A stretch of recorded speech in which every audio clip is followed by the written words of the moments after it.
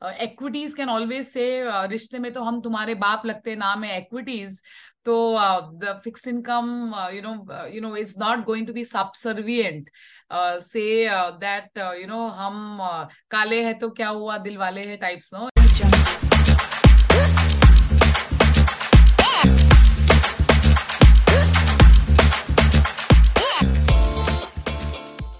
Welcome back, listeners. Today we have with us Ms. Bond of the Indian markets. We have with us Ms. Lakshmi Iyer, who's the CEO of investment advisory business at Kotak Investment Advisors Limited.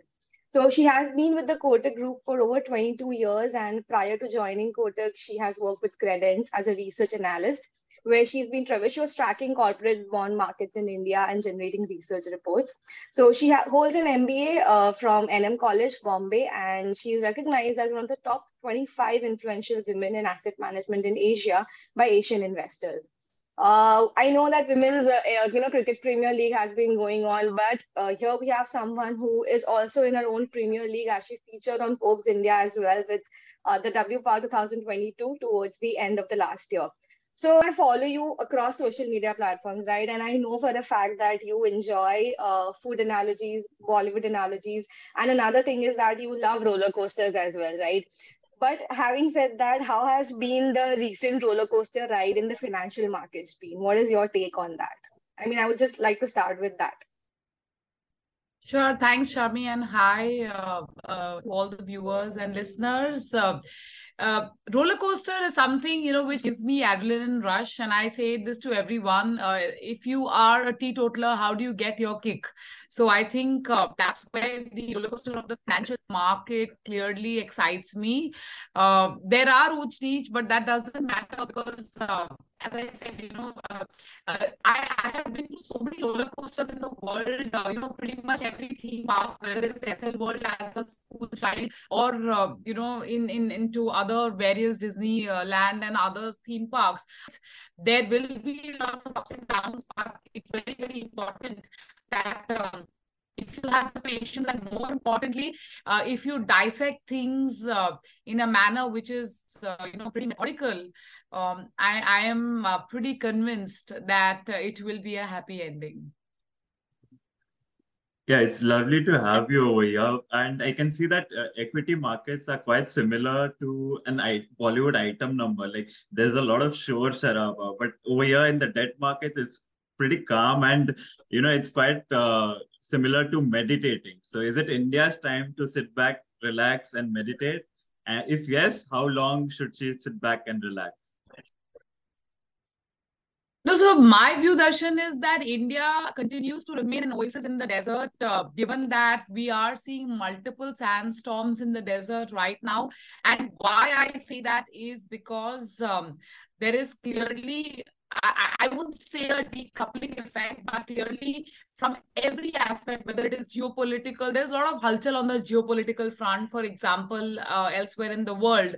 But there is relative calm. I would say somebody can ask, itna sannata kyun hai? But the reality is that that is how the geopolitics is, favorably inclined towards India. That's number one. Number two is, I know it's a cliche, but clearly, if you look at Indian demographics versus some of the rest of the world, again, we, score a 5-star. So in that kind of a thing, there could be some hitchy moments in the interim, and which is what we are witnessing right now from a risk class perspective in case of equities. But yeah, I think it's very important. You have to keep reinforcing and tell yourself that all is well, which is the reality also, despite these intermittent hiccups.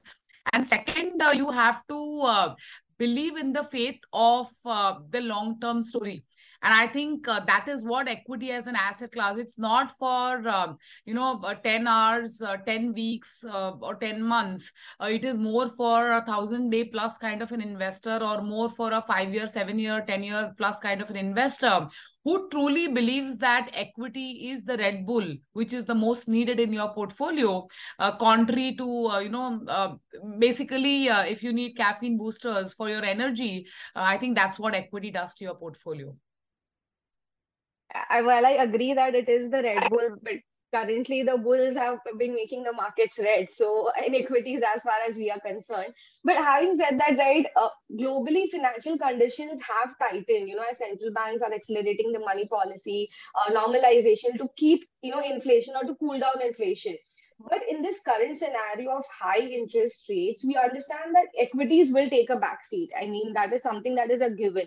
But where does debt market stand? Because the global markets are showing strains today, and investors, I think, have become risk averse.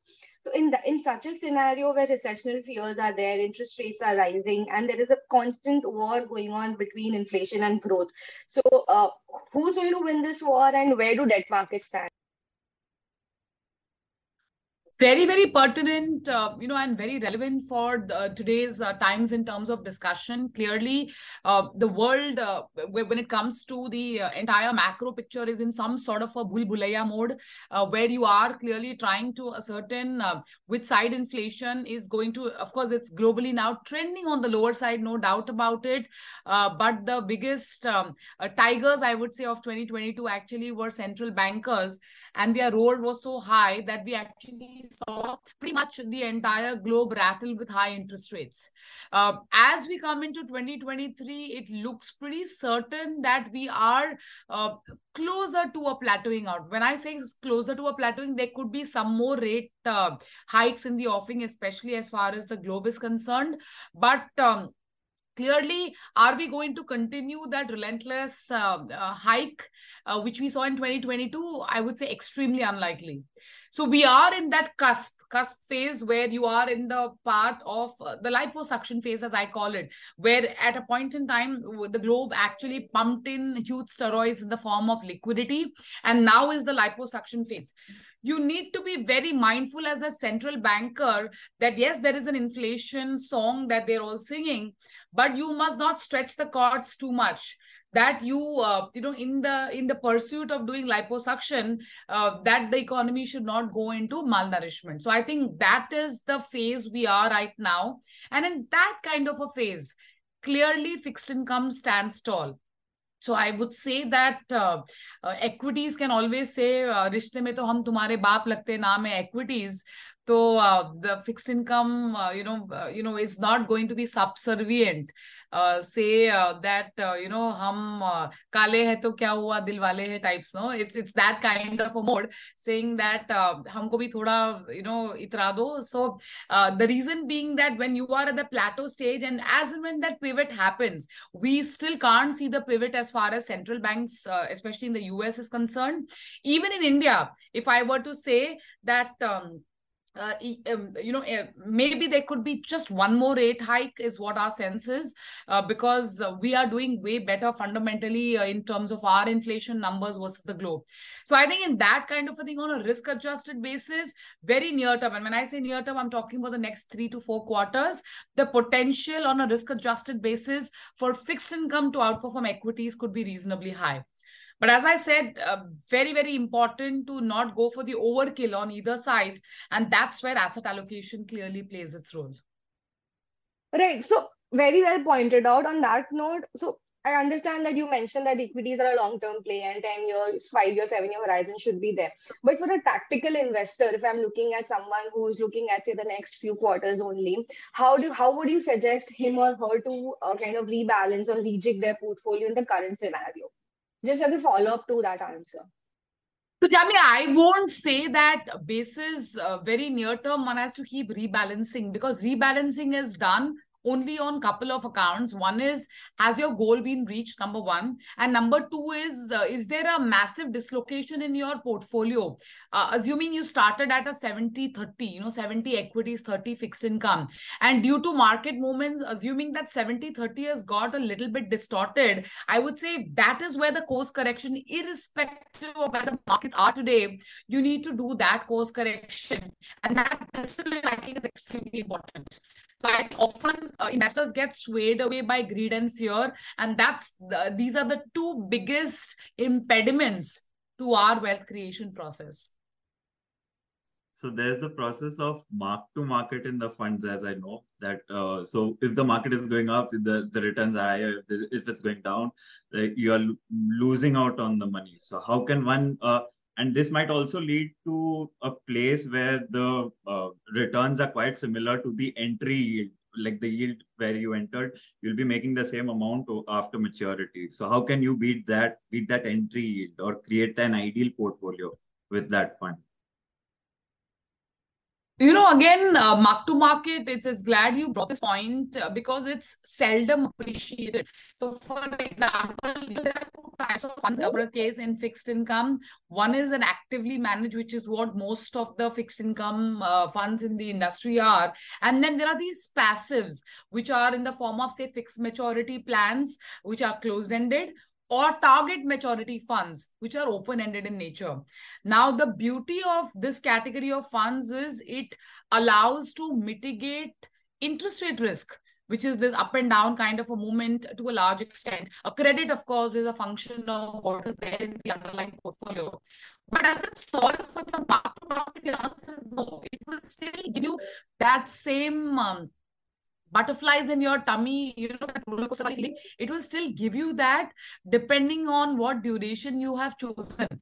But that's not the be all and end all of life, because if we have selected, say, for example, a fund which matures in 2000, we're in 23. So assuming, say, it matures in 2026. And let's assume it's a Government of India security portfolio, which is obviously the highest in terms of risk. It's a sovereign risk. So, even Yamdev can't come from Yamlok and take away those returns from you, because you have sorted for the credit risk, you sorted for the interest rate risk, because you've locked in this fund to maturity. But there is going to be that movement in your portfolio, because every bond in the portfolio is subject to daily market movement. So we need to really declutter this versus what is available to you on the optics. I'll give you another example just to articulate this point. Last year, if you invested in a target maturity bond fund, which is, say, maturing in 2027. So it was a 5-year fund. Now it is a 1-year fund. And at that time, when you locked in, maybe the portfolio yield was, say, 7%. Today, the portfolio yield might have become 7.5. So the 0.5%, the yield which went up, which means the price came down. And that is showing in your portfolio as maybe a 2%, 3% kind of a return. So one can't come up and tell the portfolio manager, yaar, tumne mera return kha liya. We don't need returns. It is just because of the mark to market. So you have to stay the course. And that is why staying the course, depending on whichever your portfolio is extremely important. So don't get perturbed by mark to market. It's absolutely okay to have that as part of your portfolio. Very well put, that there's an inverse relationship between the yield and the bond price, and that you've put it out beautifully. But having said that, and extrapolating one of your recent LinkedIn posts, I'd like to ask, is this the time to bond with the bond markets then? Totally. I mean, that tagline is something which is my favorite. This is the time to bond, no doubt about it. James Bond movies, I know, are not right now available as a new release. But yes, it's worth revisiting some of those that you liked in the past, and try to position yourself somewhere around the 3 to 5 years sort of a duration bucket. That is where we believe. And that's, again, I have a logic for that. If you see, the yield curve is absolutely flat, which means what the 1 year, 2 years commanding, it's pretty much similar to what the 10 years is commanding. There's hardly a gap. And that's what you call as a flat yield curve.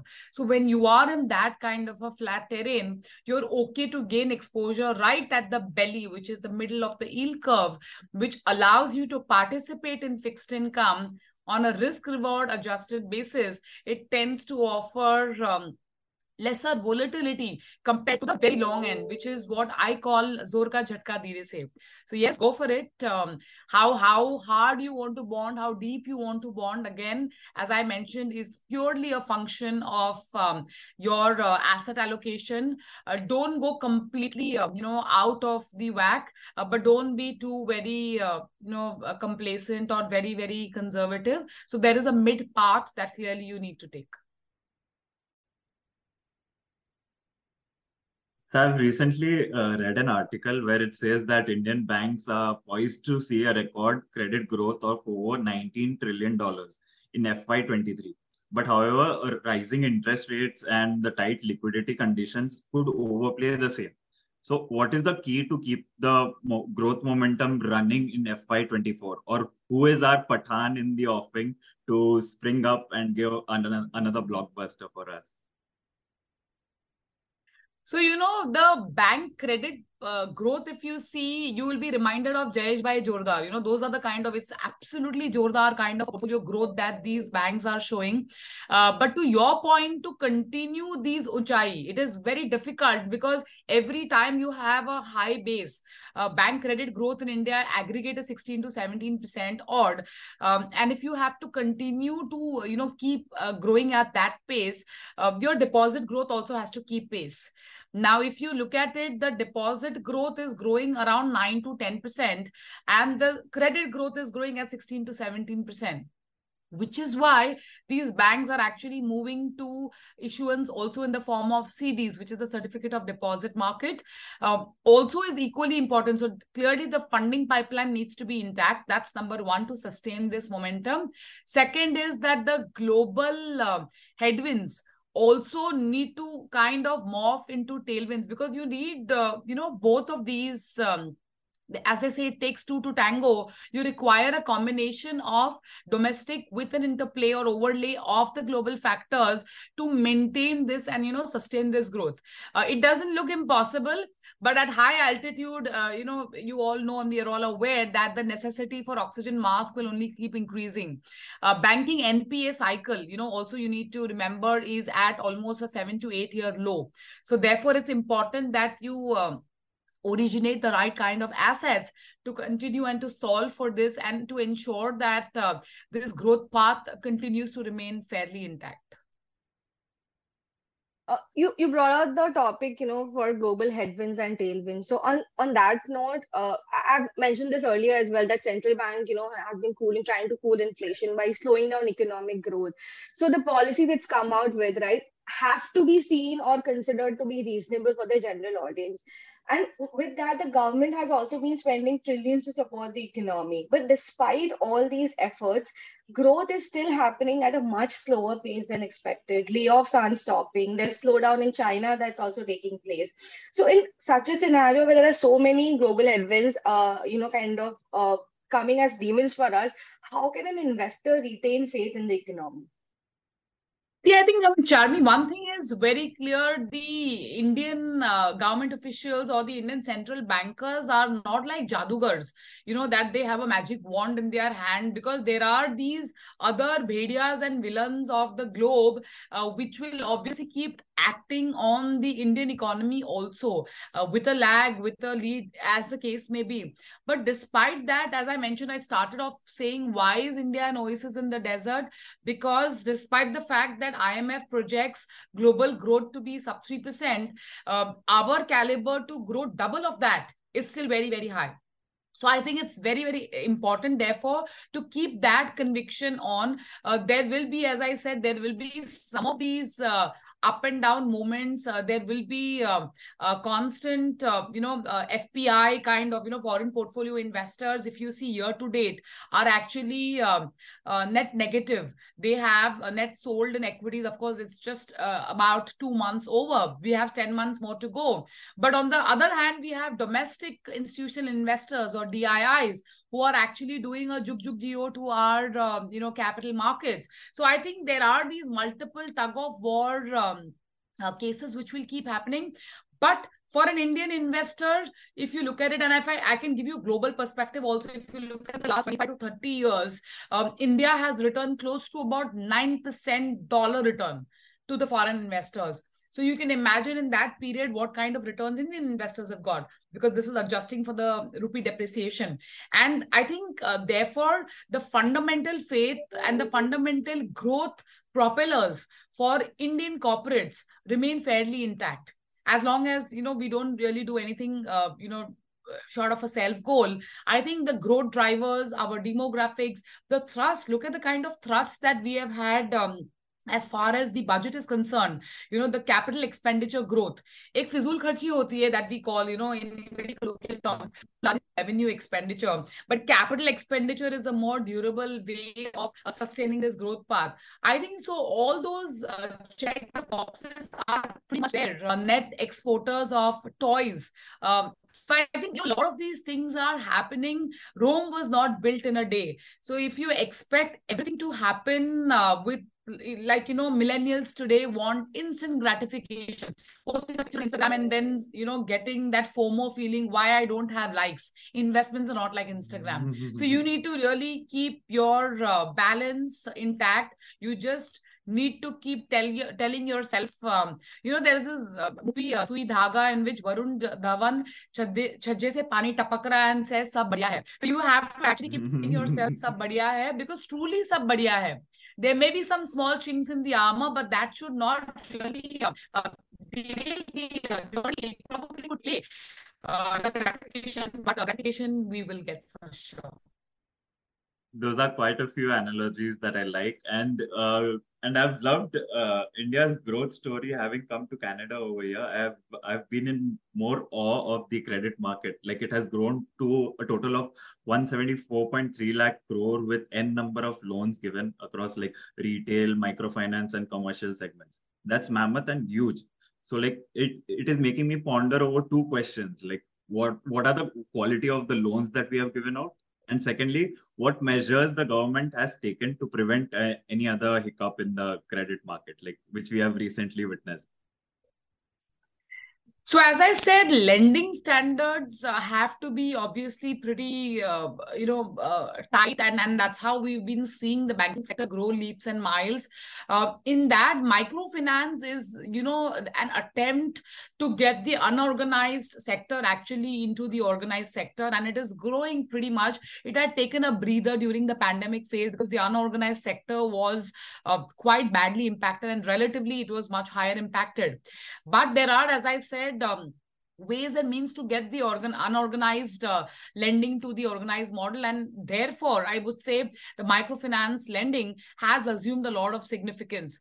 Banks are doing it, NBFCs are doing it. There are these small finance banks who are doing it. Now they've got the status of a small finance bank.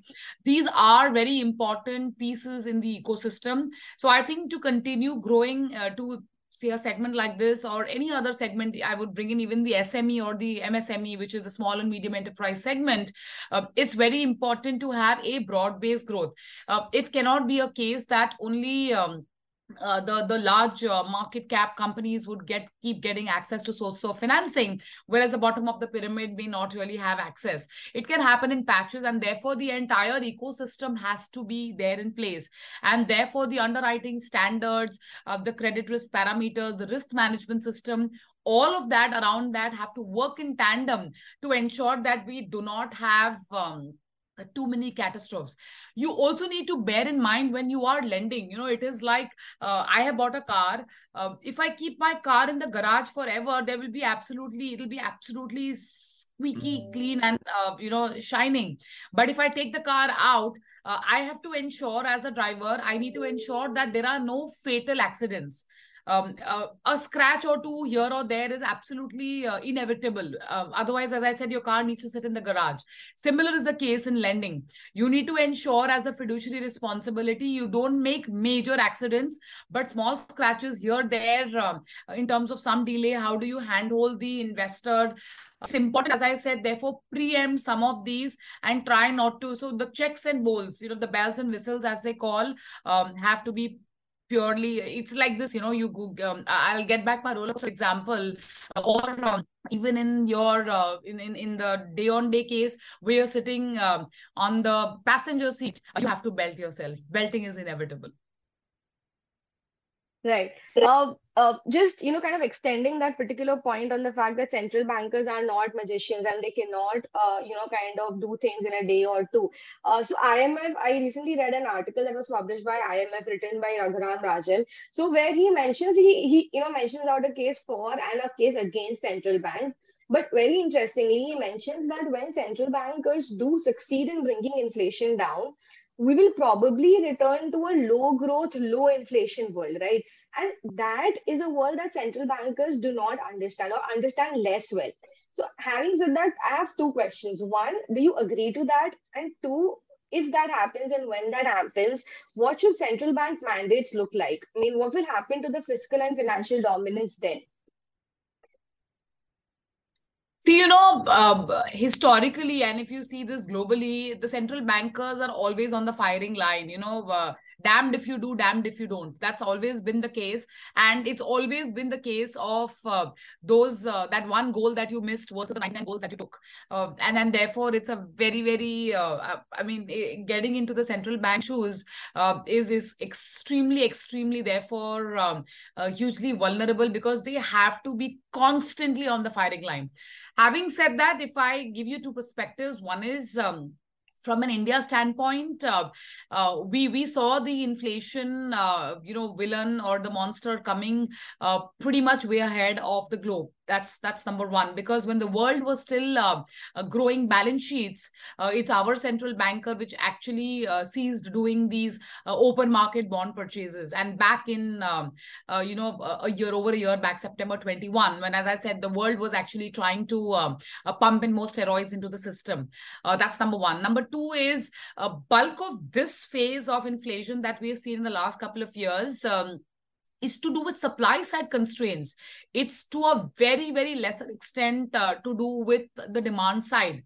And we've learned, all of us have learned in economics in B school, that central banker actions can solve to a large extent for the demand side problems and to a very less extent on the supply side constraints.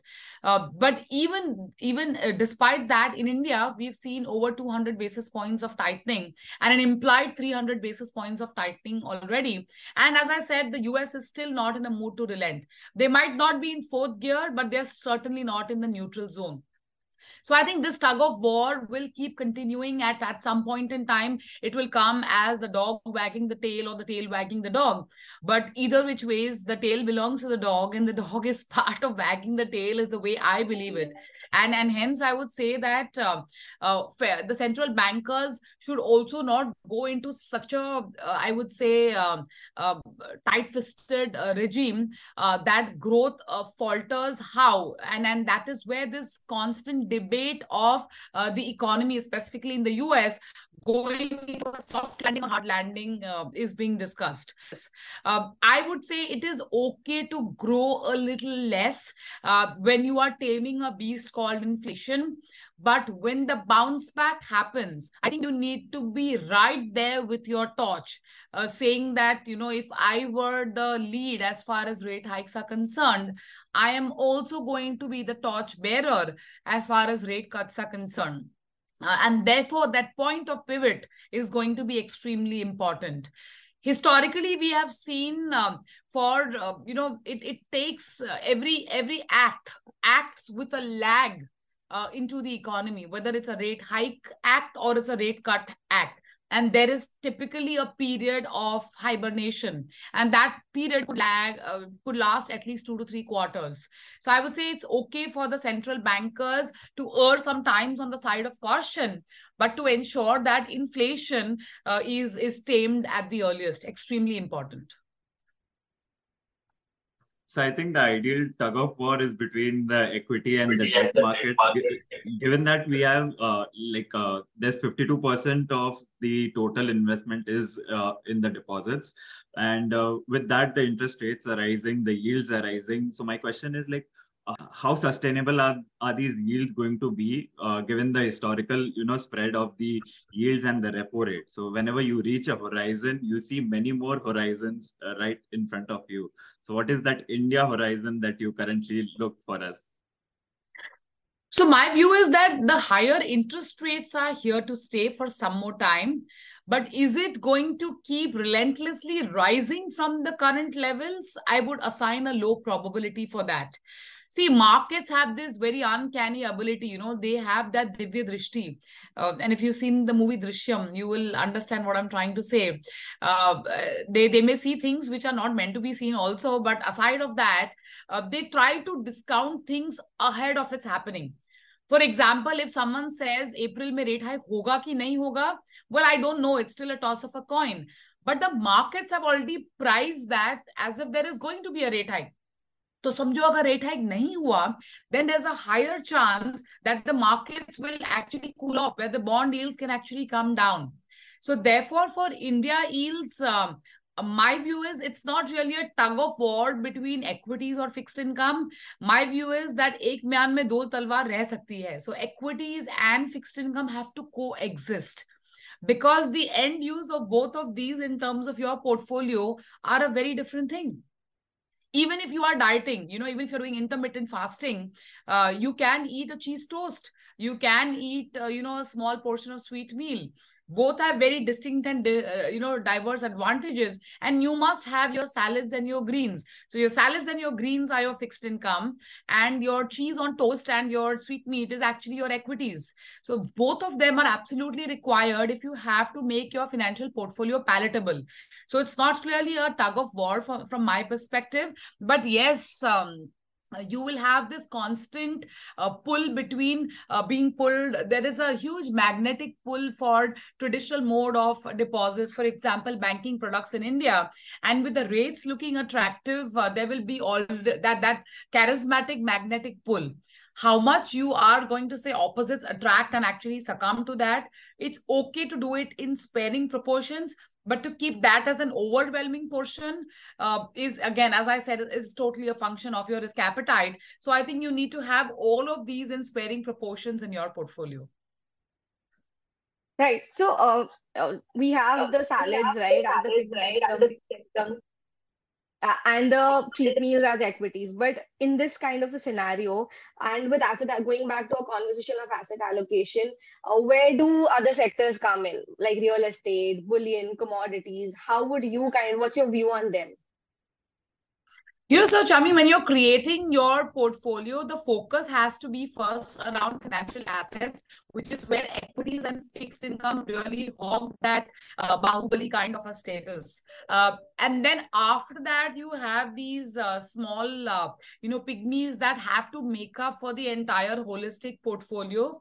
And that is where I would bring in gold, which is like, a soldier to your portfolio. It is your Dwarpal, where everything else goes a kind of down under. It is your tall person standing, or it is your last person standing in your portfolio. So it's absolutely okay to expect gold to expire worthless in your portfolio, because the rest of your portfolio would have made enough and more wealth for you over the next maybe 10, 20, 30 years.